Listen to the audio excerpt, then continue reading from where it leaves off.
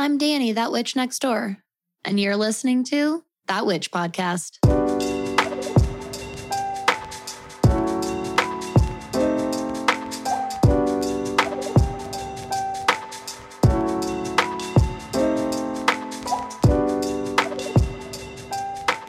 Well, hello, neighbor. Welcome to another episode here at That Witch Podcast.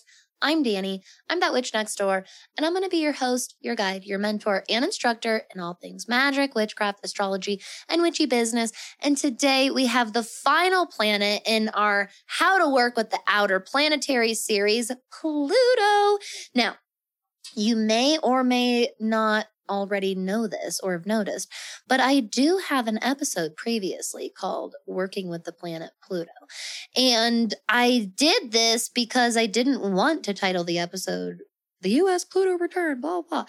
I didn't want that to be the whole entire basis of the episode. And I did a overall well-rounded description on my understanding of and my experience with Plutonian energy, and kind of put all of that through the scope of this U.S. Pluto return that was official and exact this year in February.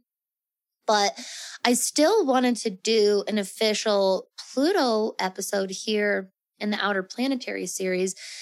Number one, to still go over the orbit, retrograde cycles, the colors, etc. But to just put this planet through the same format and structure we put all the rest of the planets now, so that hopefully it helps create or bring up any new connections for you. And hopefully you learn a little something new about Pluto today. So first of all, as a reminder, last reminder that these outer planets are very, very different than the inner planets. These are generational. And so many people are born over the course of this planet being in any one given sign. And that's why they're generational. They're generationally shared among many, many different people throughout your community and world, okay?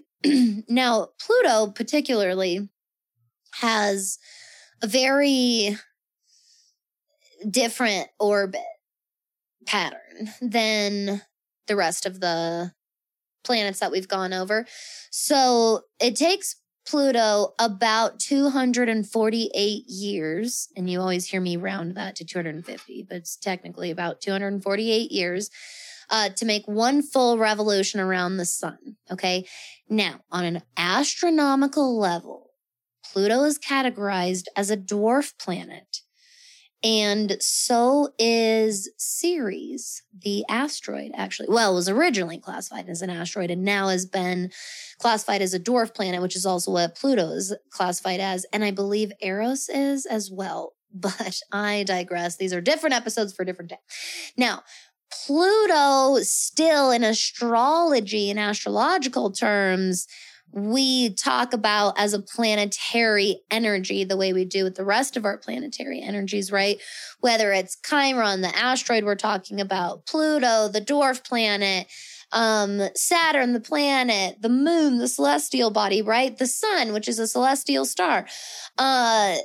Even though these are all astronomically different, they are each celestial energies that we see reflected within ourselves and outside of ourselves in our environment and in our relationships, right?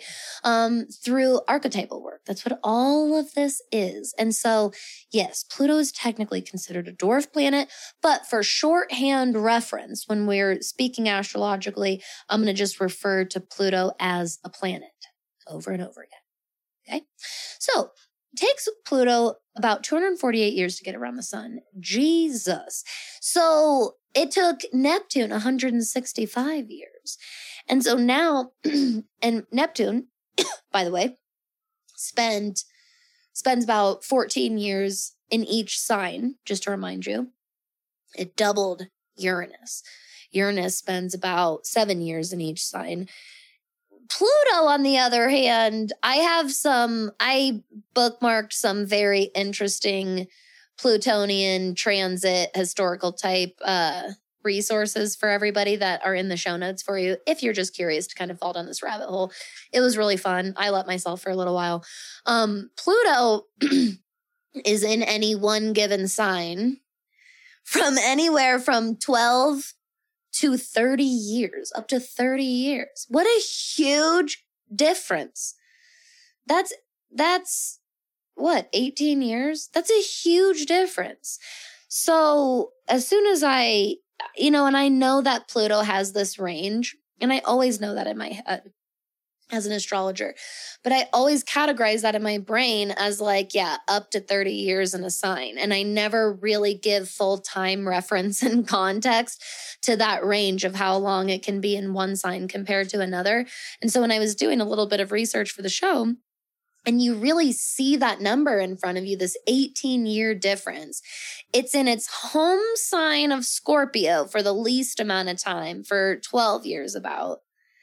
And it's in its fall or detriment sign of Taurus, which is opposite Scorpio, for the longest, which is about 30 years. In fact, I read a fun little quip that said, some modern astrologers think that Pluto's home sign should actually be considered Taurus because of that. How fascinating is that? How much does that just stir up everything that we know about, you know what I mean? That this huge section of astrology, which I just had to throw that out there for you. If you find that interesting, again, go fall down that fun rabbit hole, Alice. It's a great one. Anyways, I see this number right in front of me while I'm researching, and I'm like, what? I need to see this. I'm very visual in that way. I'm like, I need to see this. What do you mean 12 to fucking 30 years? When you say that, and I'm just reading it. So I just go start reading a bunch of Pluto transits, which essentially is again, it's linked if you want to go do the same thing. It's essentially a list of dates from this date in this year to this time. Pluto was in this sign, and then it went retrograde and it went back into this sign from this date to this date. And then it went back into this sign from this date. That's all it is. Just a long list like that. But it provided a lot of really, really powerful context. And Pluto, I firmly believe a huge role of Pluto is for just that, what I'm describing, context of time, concept of time. So much of Plutonian energy, and you'll hear this if you go back and listen to that first episode I did about Pluto, which is also linked for you. There's so much patience that goes into Plutonian work.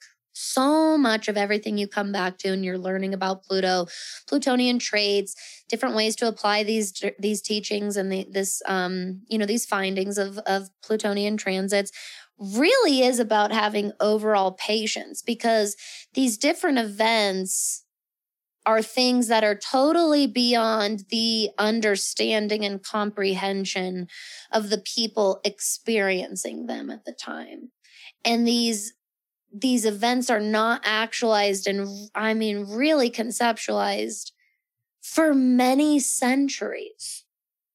So it's a really humbling act to research Plutonian transits, especially on this historical sense. And I've recommended that for all of these Outer Planet episodes, a wonderful way to apply your knowledge when you've kind of gone and done some digging on Uranus, on Neptune, on Pluto, and you combine that with your knowledge and understanding of the energy of the zodiac signs.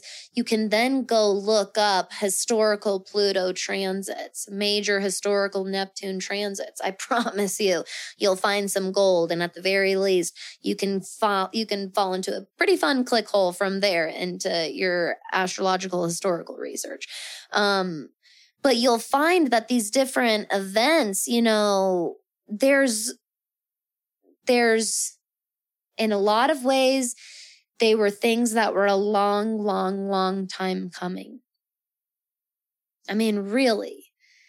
when you look at it all on paper, you're like, yeah, I mean, I see why these people got to the point that they got to. I see why this came to a fall. I see why this came to an end, right? Because that's Pluto stuff, baby. But because we know that humans almost default to the immediate, the here and now, the day-to-day, the short term.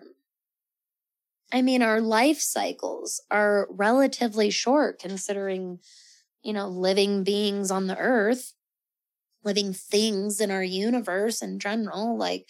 And so it makes sense that our concept of time is much smaller scale. And that Plutonian concepts and lessons go beyond that comprehension. And they're those things that we learn from our ancestors, like capital A, man. That's Plutonian work to me, is ancestral work.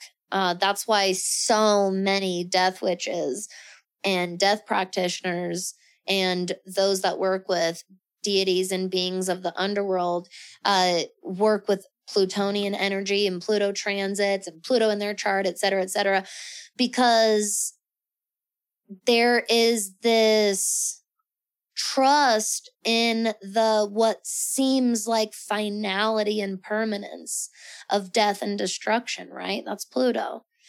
But then months go by, years go by, decades go by, centuries go by, and so forth.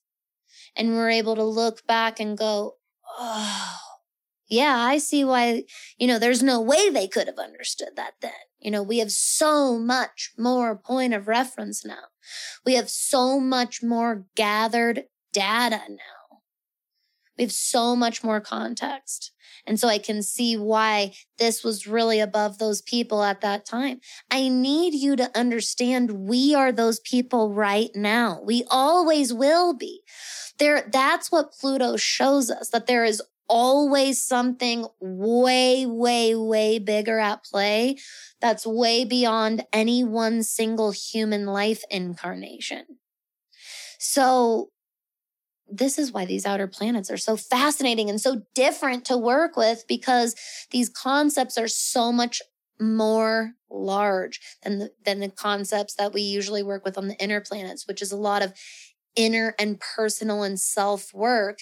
Yes, in these outer planets, self is still very much involved. We individually have these natal placements for a reason, but these outer planets teach us, just like my Bug's Life reference in a couple episodes ago, that outer planets and generational placements teach us that we are an individual as part of a many collective, okay? That's really one of the biggest symbols of all three of these planets, is that yes, we are self.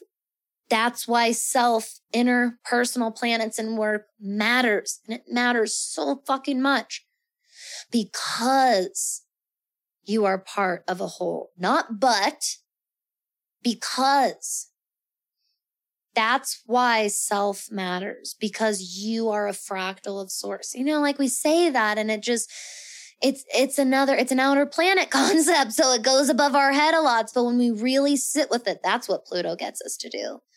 There's that patience. It gets us to sit with big concepts and not rush them and not force ourselves to understand it in any one singular given moment. It gives us the patience and permission to be patient with ourselves, to let concepts unfold over time, to be under an observation mode, to be a long-standing learner and observer and active participant, okay, in your experience.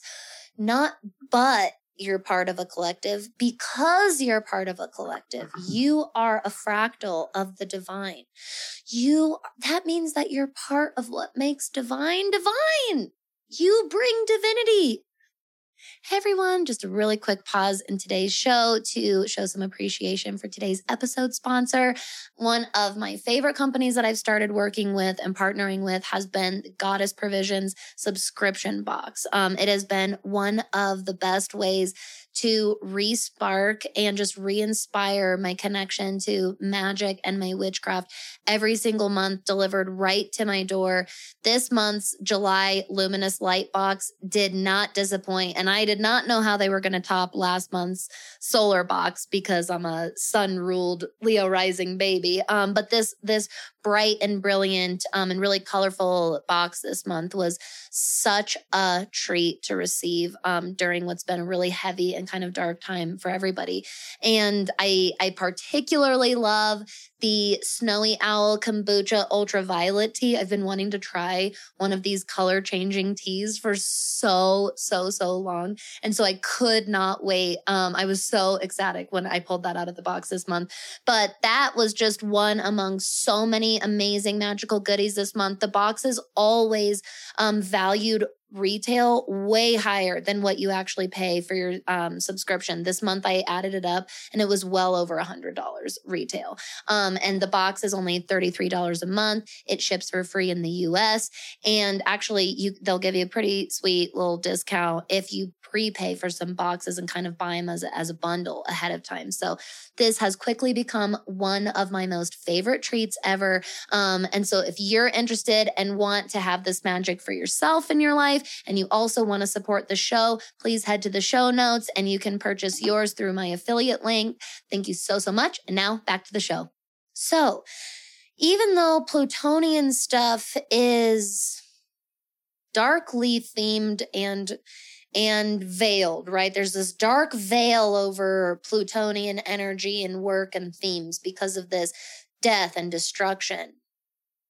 But remember that to keep going from that, because that's the point of Pluto, is also the ripple effects here, which is the rebirth and the rebuild. Without the death, without the destruction, we do not get the rebirth and the rebuild. They are cohesive. They are exclusive to each other, essentially, right? They feed and fuel one another. So it makes tons and tons of sense that Pluto is associated with colors black, brown, crimson, and maroon. Not just red, right? Crimson and maroon, like, earthly red. When I think of crimson and maroon, that's what I think of as like red of the earth. And shocker, Pluto rules Scorpio. So this is where Scorpio gets a lot of its darker energy and things that it enjoys and its aesthetic and environment and things it's interested in. And Pluto is associated with the water element, okay? And so water can be both cleansing and destructive. So think about erosion via rivers or rain over time or waterfalls, you know what I mean? This is fixed water, right? Scorpio's fixed. This is fixed water energy. So water does have the ability to purify and cleanse and to erode away and dissolve and destruct, right? And so there is a lot of facets to Plutonian energy in general.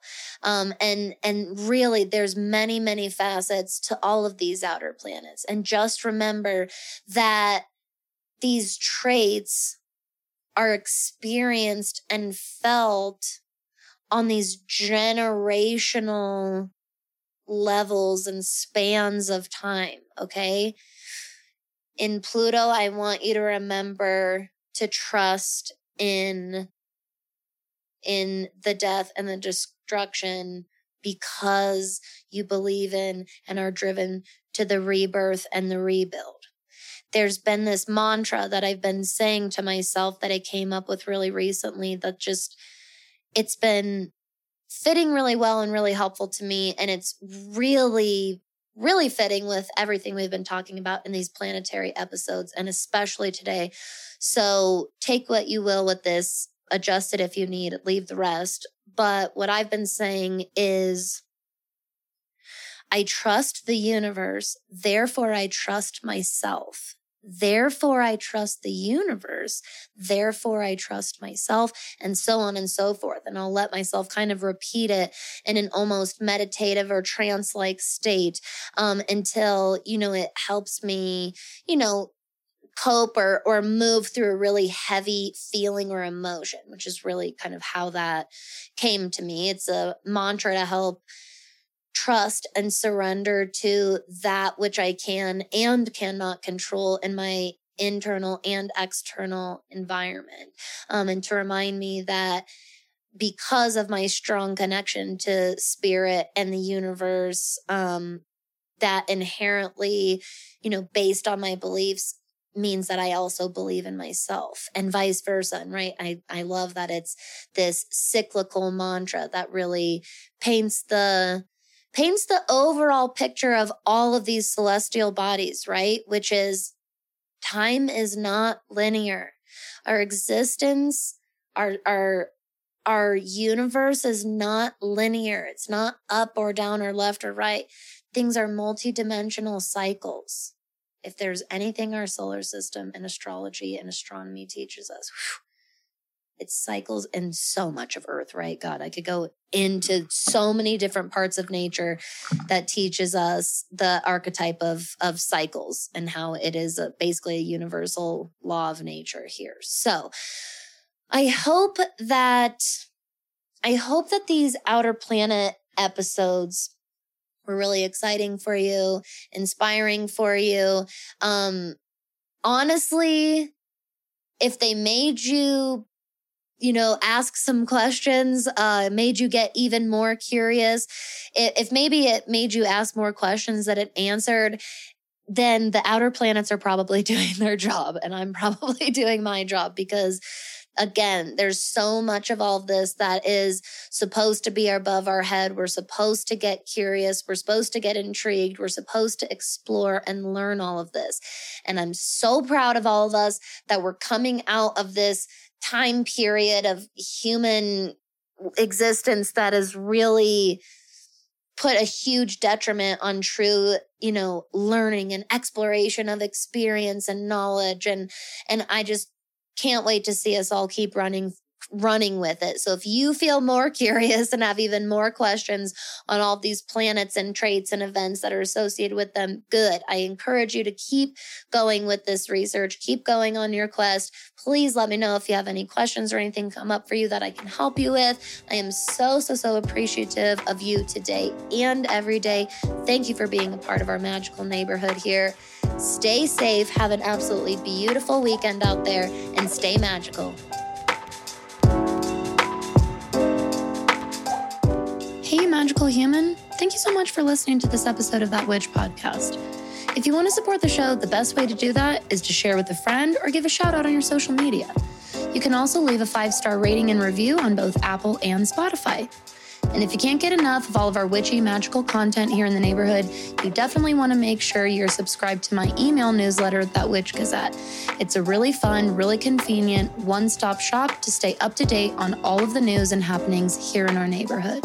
If you have any questions, suggestions, ideas for the show, or if you'd like to sponsor an episode, you can send me a message at thatwitchnextdoor.com/conjurethatwitch. Thank you so much. I'll see y'all next time.